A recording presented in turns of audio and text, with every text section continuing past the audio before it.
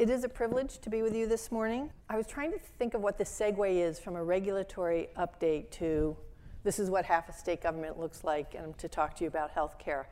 I can't really think of one neatly, except that I was a little worried that I was the last speaker before your break in networking, and then I realized, no, I'm sort of glad I'm right after regulatory update, because anything I say will be slightly more uplifting, except I'm a worrier.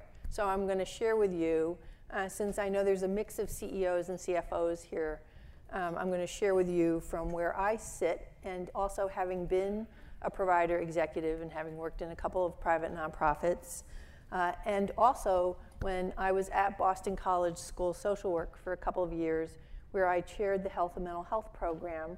One of the courses that I created and taught, and turned out to be one of the most popular electives among clinical social workers, if you can imagine, was a course called Managing Resources, which basically was how do you manage money and people, because without any money you have no mission in the private nonprofit space, and people are our widgets, and I say that with love. I don't say that in a demeaning way at all, but if we don't nurture the human resources capital we have in a positive way, then we may have our mission and money, but we won't be able to carry out our services.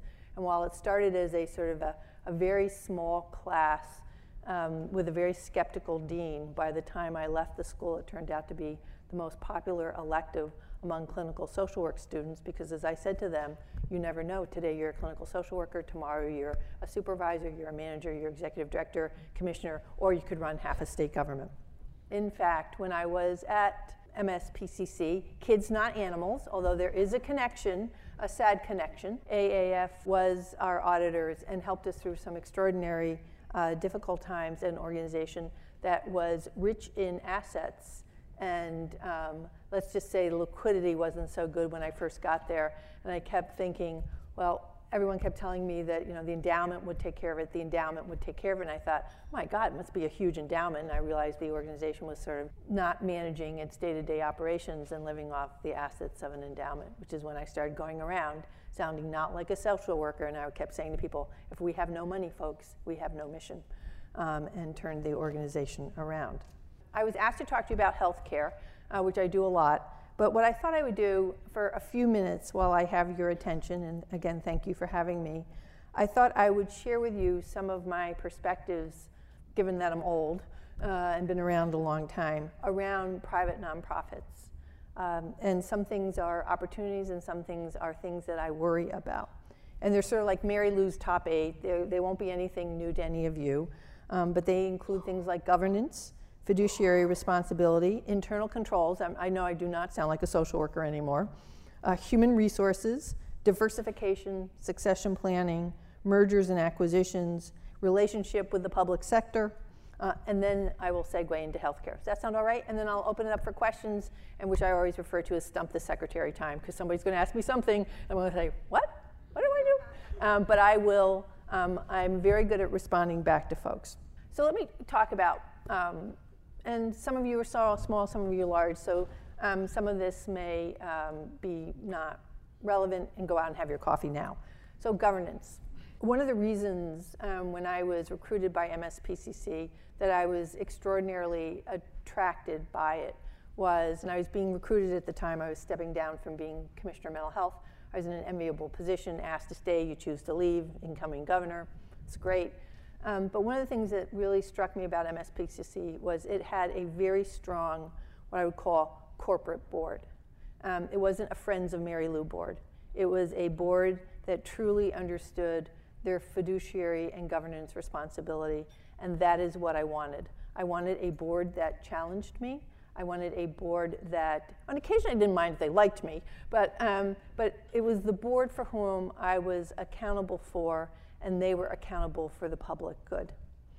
One of the things I continue to see in, and again, I'm talking broadly, I continue to see in boards is what I would suggest is not enough of an arm's length relationship with their CEOs and CFOs and their executive management staff. And it's not that I don't want there to be a strong relationship between a board and their executive management staff, but it needs to be with a clear understanding of what the governance and fiduciary responsibility roles are. And I have to tell you, still as secretary, at my level as secretary, I still am concerned on occasion around what I would suggest are the relationships of not having that sort of little bit of an arm's length relationship between a CEO and the executive management staff and the board. So I just put that out there to you, that I worry about what I refer to as sort of the friends of kinds of boards. And boards have, as I'm sure you've heard from your audit firms, they have very clear responsibilities separate from the CEOs and their CFOs. And I say that having been on several private nonprofit boards. Fiduciary responsibility. So right now, and they'll remain nameless, of course, because I'm among friends, I am dealing with two extraordinary organizations, one of whom has 10 days cash on hand, and another one who has 8 days cash on hand. I don't know about you, I didn't sleep that night, and I'm not even on those boards or anything else, but I'm a regulatory, I regulate them, I fund them. They're extraordinarily important in terms of what they provide in healthcare in the Commonwealth of Massachusetts, and that's how many days cash on hand they have. No one can operate with that many days cash on hand. So the fiduciary, so I really do go back to my no money, no mission, and I know that how hard that is in the private nonprofit space because we are very mission-driven folks. But I just have to tell you, and I am someone who at one time was accused by some of my extraordinary social work staff within MSPCC that I had no heart because I had to make some very difficult decisions about services, whether they were core to what we did or were they services that someone else was perhaps better suited to serve and do and the like. But the worries that are out there in the private nonprofit space about there's nothing wrong with having a profit. First of all, if you're a private nonprofit, as your auditors will tell you, and trust me, I'm not giving you any audit lessons today because they'll shoo me off the stage. But there's nothing wrong with having profit, there's nothing wrong with having assets, and there's nothing wrong on occasion when you need to make tough decisions. And I will tell you that in this administration, we will stand with you when you need to make tough decisions. That has not always been true in state government, and having been in and out of state government, I've been made to feel very guilty when I was outside of state government by people inside of state government that I was either handing back a contract or I was walking away from a service line that my response was, if I didn't, then they would be dealing with much more than my handing back a contract to the Commonwealth of Massachusetts. They'd be dealing with an agency that was perhaps in fiscal distress. Internal controls. All right, all you CFOs out there, you must love what I'm about to say. You have to have extraordinarily strong internal controls with some level of redundancy. I don't know about you, but whenever I hear about people who have gift cards, I completely start, again, I'm no longer running an agency, I completely start to hyperventilate because there is almost no controls around gift cards. You don't know if your staff is using them, they're really for the clients, who's keeping a log of them, and the like. Right now I'm dealing with a major human services organization in the Commonwealth of Massachusetts who's gotten to find themselves on page 1 of their local paper, which is where no one wants to find unless you've just gotten some lovely big gift from a donation from a donor, around internal controls, longtime staff person in this organization, and they basically, the gift cards that were coming in for people with significant disabilities, unfortunately was being sort of used by the staff person for their own purposes. I'm sure there's a reason behind this story, and right now the head of the CEO plus their board chair plus me as Secretary of Health and Human Services plus the commissioner of that state agency plus the Inspector General are spending way too much time together, if you know what I mean. I'm saying that slightly facetiously to you, but it is a massive now investigation within this wonderful mission-driven organization, and there are, let's just say, the internal controls are lacking on not just things like gift cards, but there was no redundancy, and there was complete trust in one person who'd worked for this organization for many, many years, who turned out was, which is I'm sure for every CFO in the room, you sort of like, oh, could this really be happening, was stealing thousands and thousands of dollars, which was meant to serve people with profound disabilities in the Commonwealth of Massachusetts. I also tell you that as the woman who's now responsible for the largest part of the state budget, which happens to be Medicaid. So this is what half a state government looks like. I'm actually responsible for 56% of state spending, and I actually take the fact that they're tax dollars very, very seriously. 40% of the state budget is Medicaid, which is 1.9 million people, which is about 30% of the population, with incomes under the 100% of the federal poverty level is just about $12,600. So you can qualify for Medicaid at 133% of the federal poverty level. So that's just a little bit over $16,000 for Medicaid. It was growing when I became secretary. So I chaired the Health and Mental Health program at Boston College School of Social Work. And so I taught health and mental health policy, of course. I taught sections on Medicaid. And when I was announced as the incoming secretary, I sort of saw this trajectory of the growth of Medicaid as a portion of state budget. And Medicaid was expected to grow. So imagine, you're already 40%, you're 38% of the state budget at that time. And you were projected to grow 15% for the next 2 years. And I remember seeing this chart and thinking, I was sorry I didn't see the chart the day before the governor offered me the job, where I might still be teaching health and mental health policy rather than trying to manage the beast that Medicaid is, extraordinary important service for people. When I became secretary, it became clear that the priority in the prior administration, and it's not castigating responsibility or blame or anything, was around enrollment. Because we know in our state we have a very strong belief that's really important for people to have health care coverage. Very, very important. So that was really the focus, was getting people on health care coverage, and we continue to have the highest rate of people on health care coverage in the United States. And I'd far prefer being Massachusetts and trying to struggle with the issues of affordability and access and quality from a state where we have almost universal coverage than in states such as Florida and Texas, which have 18, 22% of their populations without any health insurance. So I'd much rather be where we are. But it was clear that we didn't have, Medicaid is a public insurance program, and what we didn't have was essentially what I would call good internal controls. So we weren't managing the things that you do to manage an insurance program, was you do redeterminations, you check people's eligibility, you run up data files with the Department of Revenue, you check with the Department of Transportation, all the things you do to maintain the strong program integrity, to ensure the public confidence, to instill the public confidence that people who are on Medicaid are eligible for Medicaid. So we've done that. 3 years later, I can't believe it's been 3 years. Sometimes it feels like it's been 50 years, and sometimes it feels like I just became secretary. In 3 years, we have been able to manage the growth of Medicaid to about 2%. This year it's actually 4.4% because of some timing issues, but you would all understand about timing issues.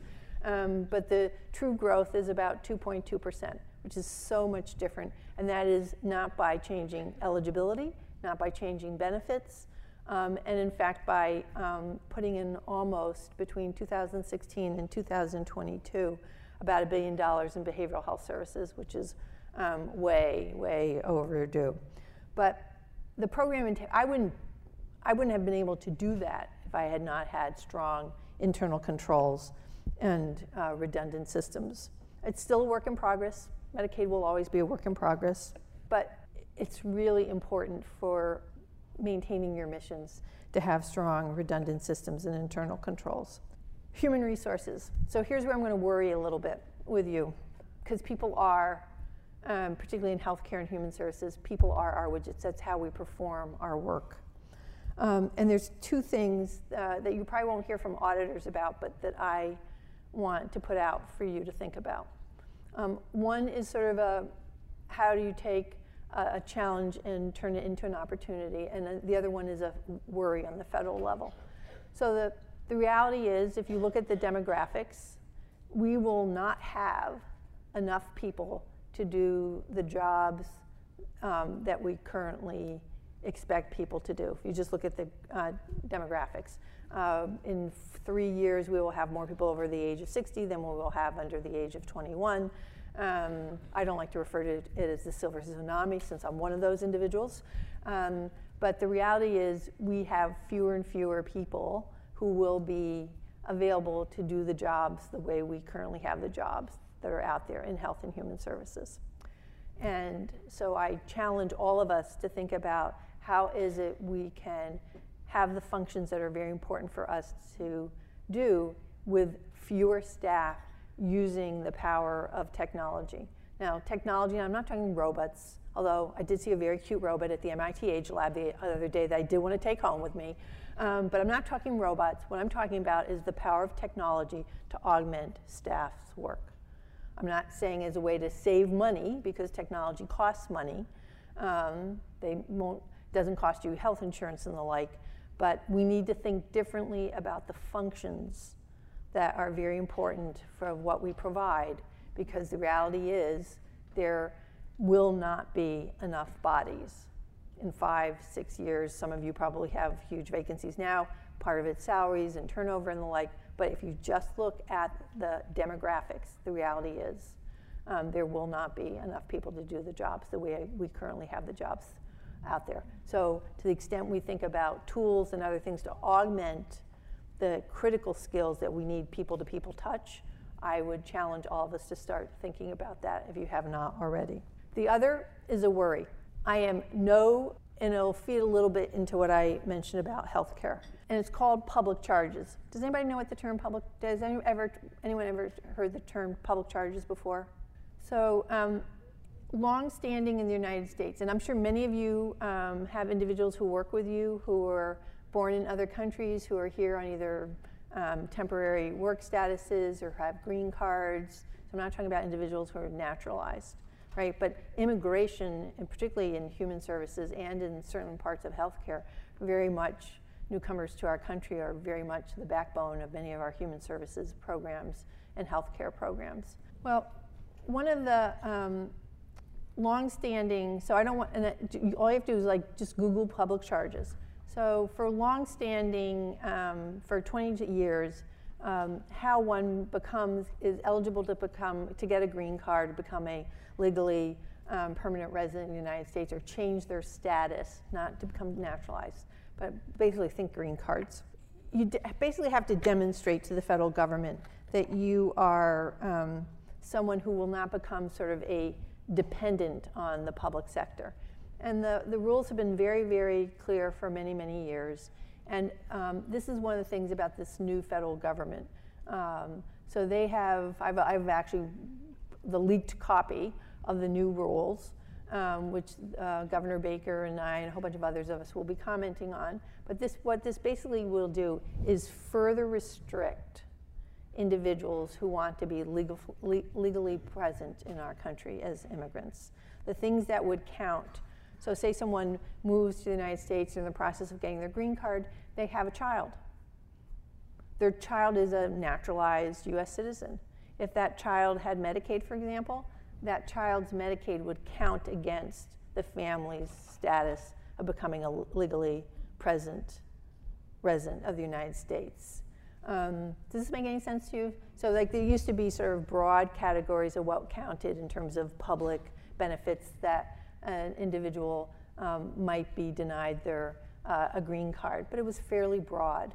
It will become narrower and narrower and narrower, even further limiting what the opportunities are for people to become legal residents in the United States. Again, wherever you come down on immigration and immigration reform and the like, it is a form of just restricting individuals to have access to the United States. So the impact for an individual seeking admission or seeking to adjust their status to permanent resident, basically obtaining a green card, will become much more restricted than it has in the past. So it's something, wherever I go and speak, I just tell people, if you bring in foreign workers from other countries who are here either under temporary status or have green cards or are interested in becoming United States citizens, it potentially is going to become that much more difficult in the near future. So I just put that out there. Diversification. Now, I'm about to be arguing against my own self-interest here. If you want to be a healthy private nonprofit, you need to diversify your funding sources. I say that having once worked in a private nonprofit who had 99% of their funding from the Department of Mental Health, of which I later became Commissioner of Mental Health. And my job there was to diversify the agency's funding base. And you say, why? Well, because one, you never know.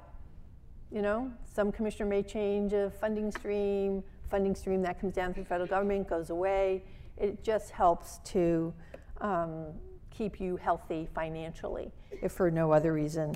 It also, frankly, I've experienced organizations who then come to me who have 99% of their funding or 98% or 95% of their funding with one state agency, and when a number of contracts or financial arrangements change, they somehow feel like they've lost it becomes very personal. And it's not personal, because my next message to you is, I'm not a friend. I'm government. Just like your board chairs should not be your friend. I want a very healthy, respectful relationship with all of you. I've been one of you. Actually, I got sued by my old buddies when I first became secretary. I'll tell you that story in a second. But I'm not a friend. Government is a regulator. They're a licenser. They're a contractor. They're an auditor. I know it sounds horrible, doesn't it? At least I didn't put out 700 pages of some regulatory thing. It made me feel good about government there for a second. But it is a business relationship.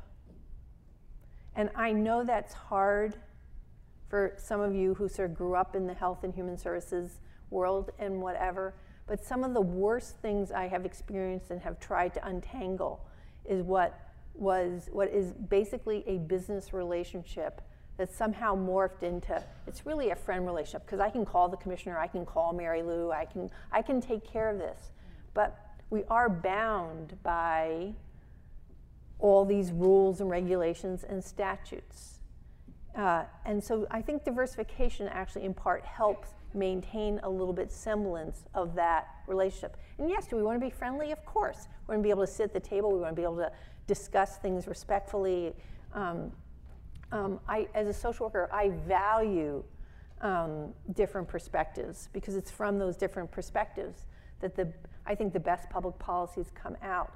But it's when these relationships morph into something that they are not, is when I actually see issues by both some government folks who, in trying to be helpful, they break some rules, or a private nonprofit who feels that somehow the relationship has fundamentally changed and they're not a provider of the Commonwealth or something. It's just, it's not healthy. So and I say that having been an executive of a provider agency. Finally, mergers and acquisitions. Ugh, is that messy out there? So I feel sometimes like I'm a marriage broker. I don't even know what a marriage broker is, but sometimes that's what I feel like. I will often have two organizations come and they sit with me and they want to know if they should merge. And I sit there and I say, okay, so what are your missions? What are your values? How are you organized? Have you looked at the financials? Have you determined, has the boards come together? Is there two board committees? Like, who are the negotiators?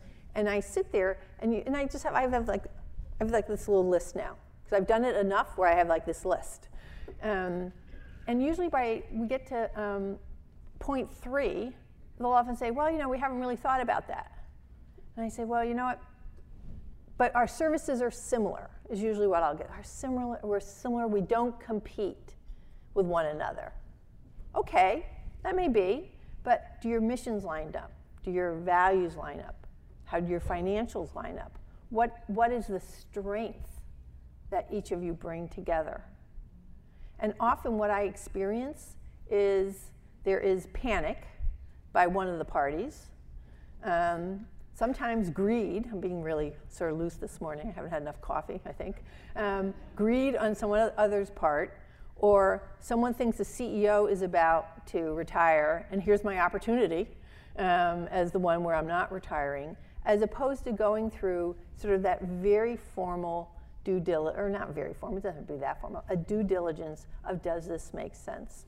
So I'm happy, and government should be happy about mergers and acquisitions, but I believe that that really rests with you all, and my commitment and the commitment of this administration is that we will not be a barrier to that. And trust me, I know government can be a barrier. Sometimes it's unintended consequences, I'm quite aware of that. But oftentimes it's like, well, but we will not be a barrier. Let me just make it clear. We will not be a barrier to this. In fact, in a couple of recent mergers, we have made it clear through particularly the public health licensing process of sort of being a true partner in that process in order to allow the mergers to happen.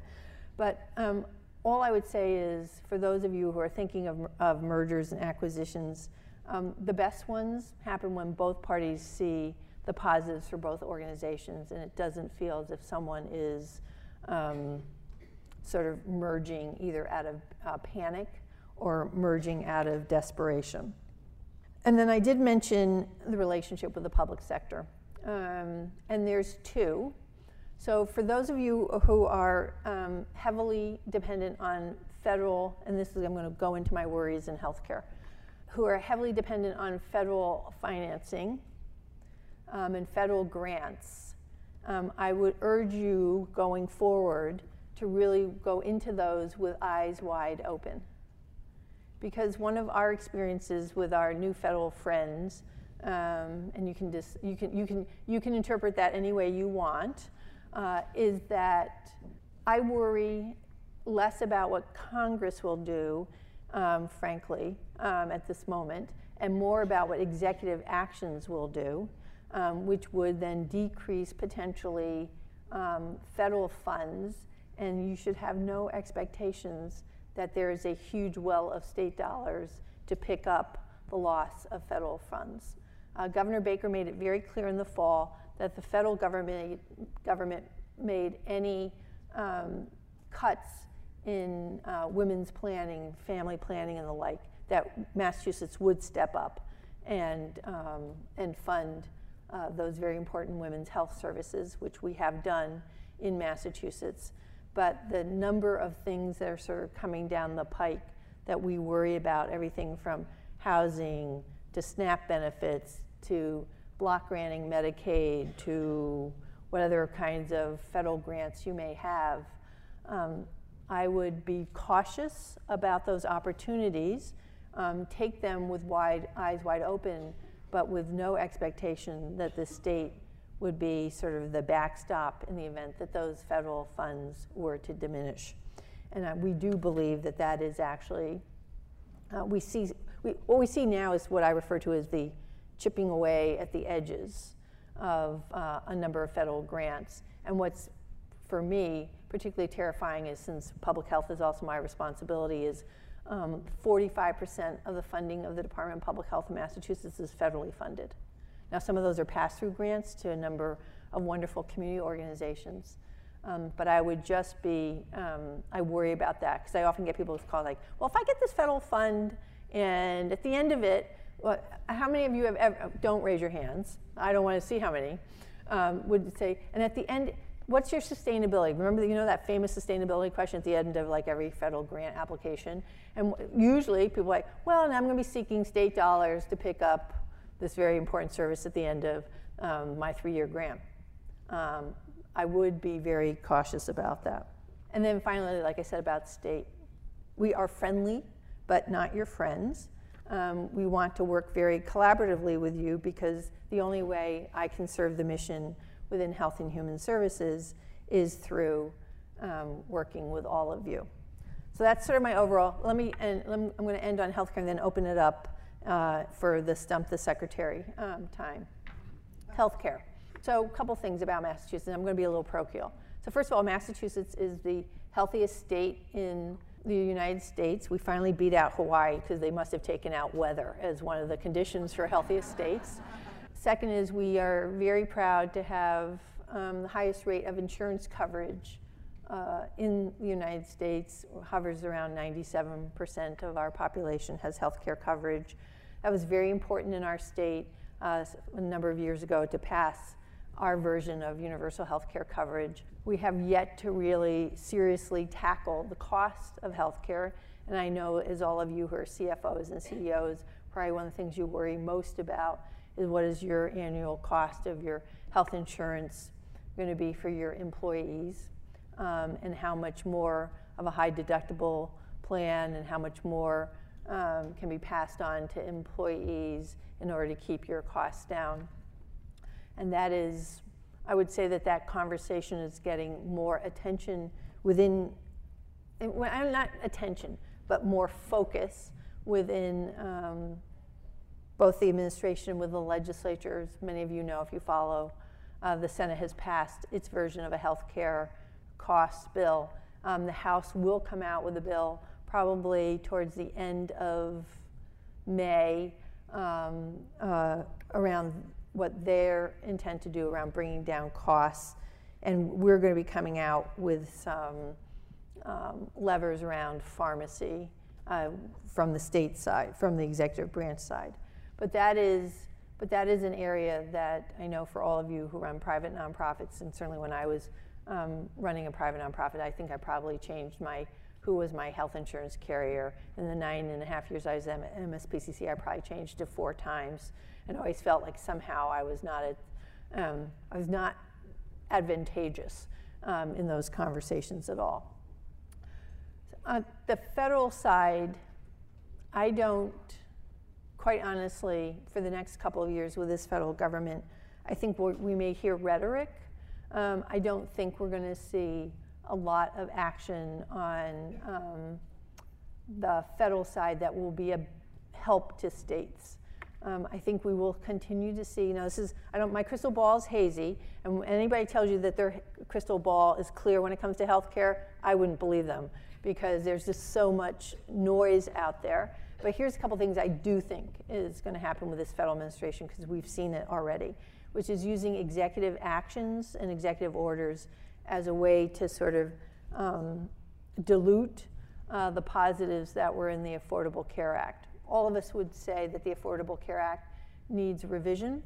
Anytime you pass a massive piece of legislation, you need to come back and improve upon it. I mean, anyone who's been engaged in legislation would know that.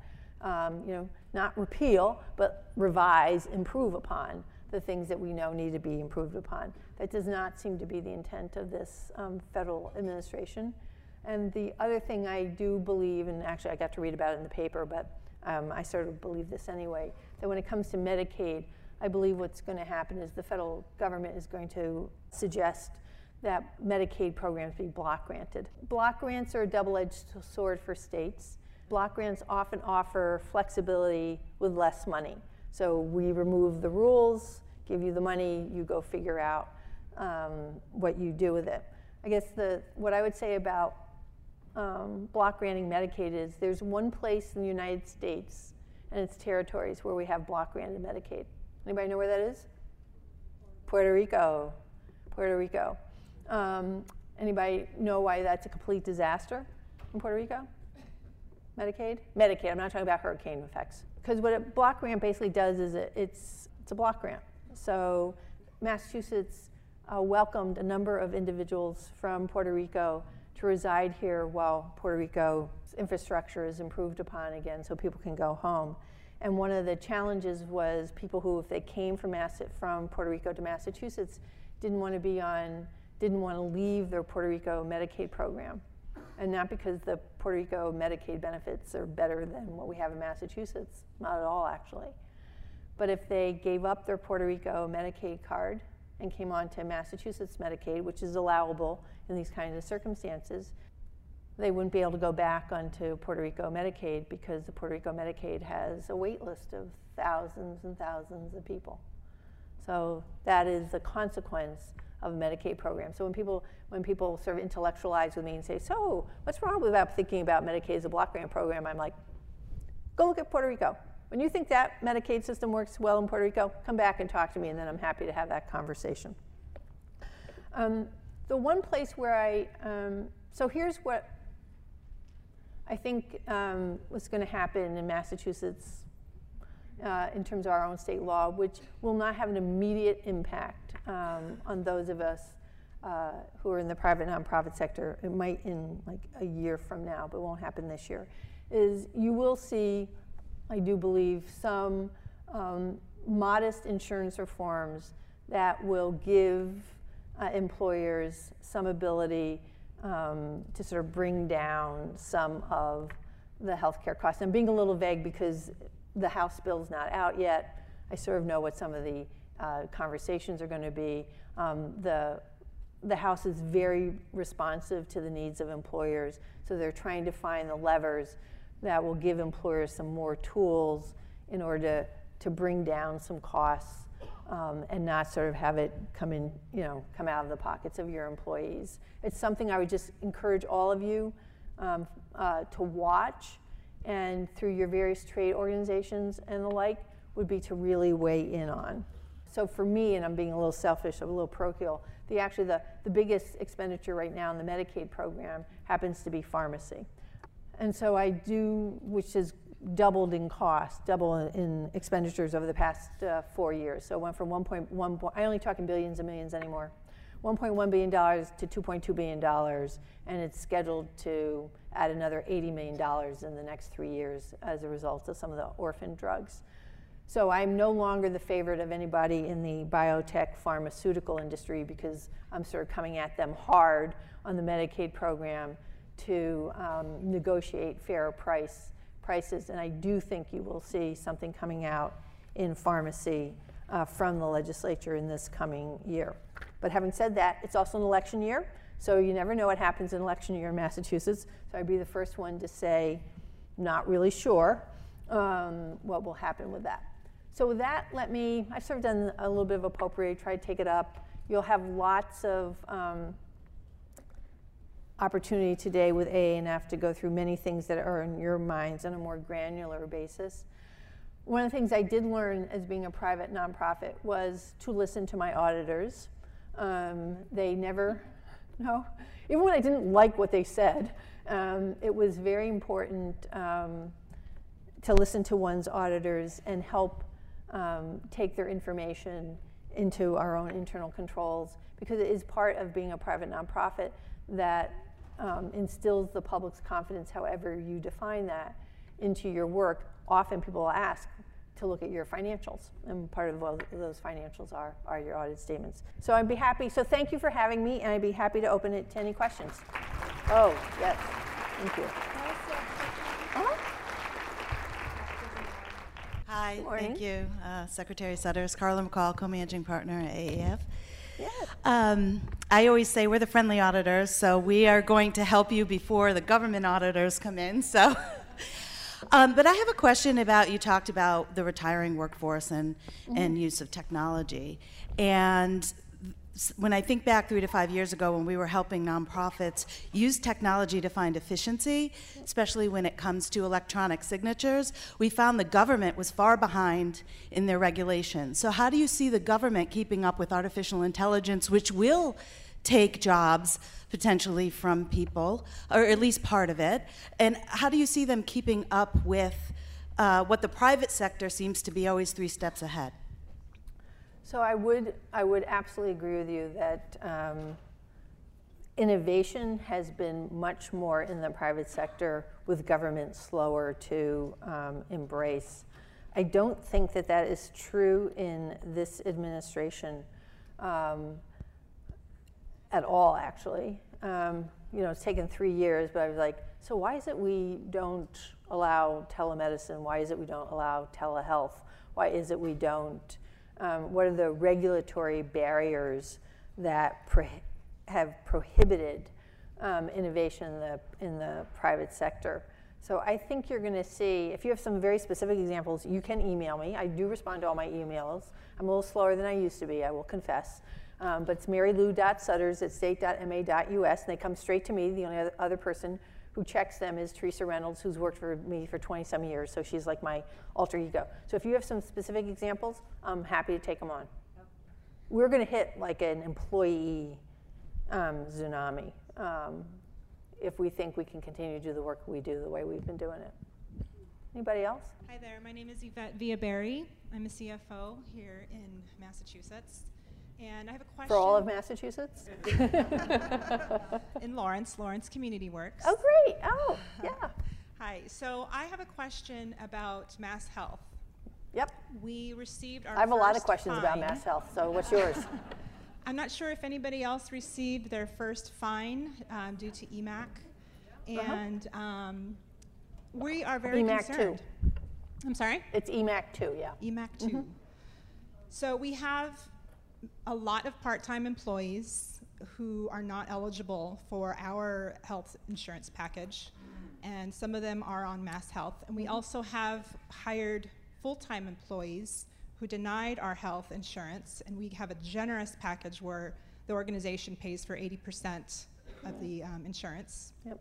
So they denied ours are on MassHealth, yet they continue to stay on MassHealth. So I'd like to know what the procedures are for doing any kind of income verification, because I feel like we as nonprofits are being penalized for the department who is not continuing to regulate. So we so as you know, as an employer, you can sign an attestation and get the list of individuals sort of match your employers who is on MassHealth. And you can submit information to MassHealth, who will do an income verification. And if MassHealth was incorrect, you will get a credit on the next quarter's EMAC. So we have to disclose our employees to you. You're Well, not no, actually, you disclose, you already give those files to the Department of Labor. right, Right. quarterly. Okay. So if we submit that, then they will drop And off the list. if we are wrong, so I've put a team together of individuals, and if we are wrong, you will get a credit on the next quarter's. I see. And what do you mean by wrong? If MassHealth is wrong, if the MassHealth filed to the Department of Labor, all this comes through DUA. If the MassHealth filed to DUA was incorrect, you will get a credit. So I'm not completely clear. So if my full-time employees who are on MassHealth and are over income and continue to take MassHealth, If they're over is that income from considered wrong? MassHealth and you submit that information, the individual will lose their MassHealth, and you will also get a credit on the following for paying the penalty. I see. Okay. So there is no automatic income verification on the department side. We would have to disclose the new income So we info to you. We do matches all the time, but they're not done every day against 1.9 million people on the MassHealth program. So when the data feed goes from MassHealth to DUA, and you get your assessment based on the DUA file, it's based on a file from MassHealth. It's a pretty current file from MassHealth. And if that person has made too much money to then be eligible for MassHealth, the person will lose their MassHealth, and you will also, as the employer, will get a credit back for the assessment. Okay. And then one final question. Yeah. How often do you do the income verifications? I know it's not, daily is too much, but how about annually? That would be helpful. Oh, no, we do them every month. Okay. We do them every month. The other thing that came up, which is interesting, so when we did all of the listing sessions and the regs or the Department of Labor did the regs, no one raised the issue of minors. A lot of seasonal employees came up, but not minors. So while this quarter will be messy, going forward, starting the next quarter, anyone under the age of 18 will be automatically eliminated from the data file from MassHealth to the Department of Labor. Because you hire a kid who's like 17 years old, who's on their parents' insurance, they could never be on your insurance to begin with. But what was interesting is no employer group raised that during the regulatory review process. But in the business meetings, so we do now every other week business calls, the Secretary of Labor and myself, with the business community to go through the EMAC process. And the issue of under 18s came up for the very first time last Friday. And over the weekend, we came up with I have to do an emergency regulation, which is fine. We can do that. But we will also, the data files will not include anyone under the age of 18 going over. Thank you. I do realize that the EMAC 2 is, the second assessment to EMAC is controversial. What I will tell you is that it is a 2-year assessment because of the migration of individuals who are eligible for their employer's insurance and the migration onto MassHealth. As you may know, we asked to move those individuals onto the connector because of going back and forth from the connector and MassHealth, which was sort of, the legislature is not up for that conversation this year. I do realize how controversial. We do have, just so you know, so all of you belong to employer groups, we do have the Secretary Costa and I have a weekly Friday afternoon, every other week, Friday afternoon call with the business community through the trade groups to go through EMAC. So if you have questions, the private nonprofit group is on it, all the hospital associations and others. So I would go to your trade group. And if you wanted to give me your contact information, I'd be happy to follow up on yours directly. So thank you, everybody. Thank you for what you do, I should say that.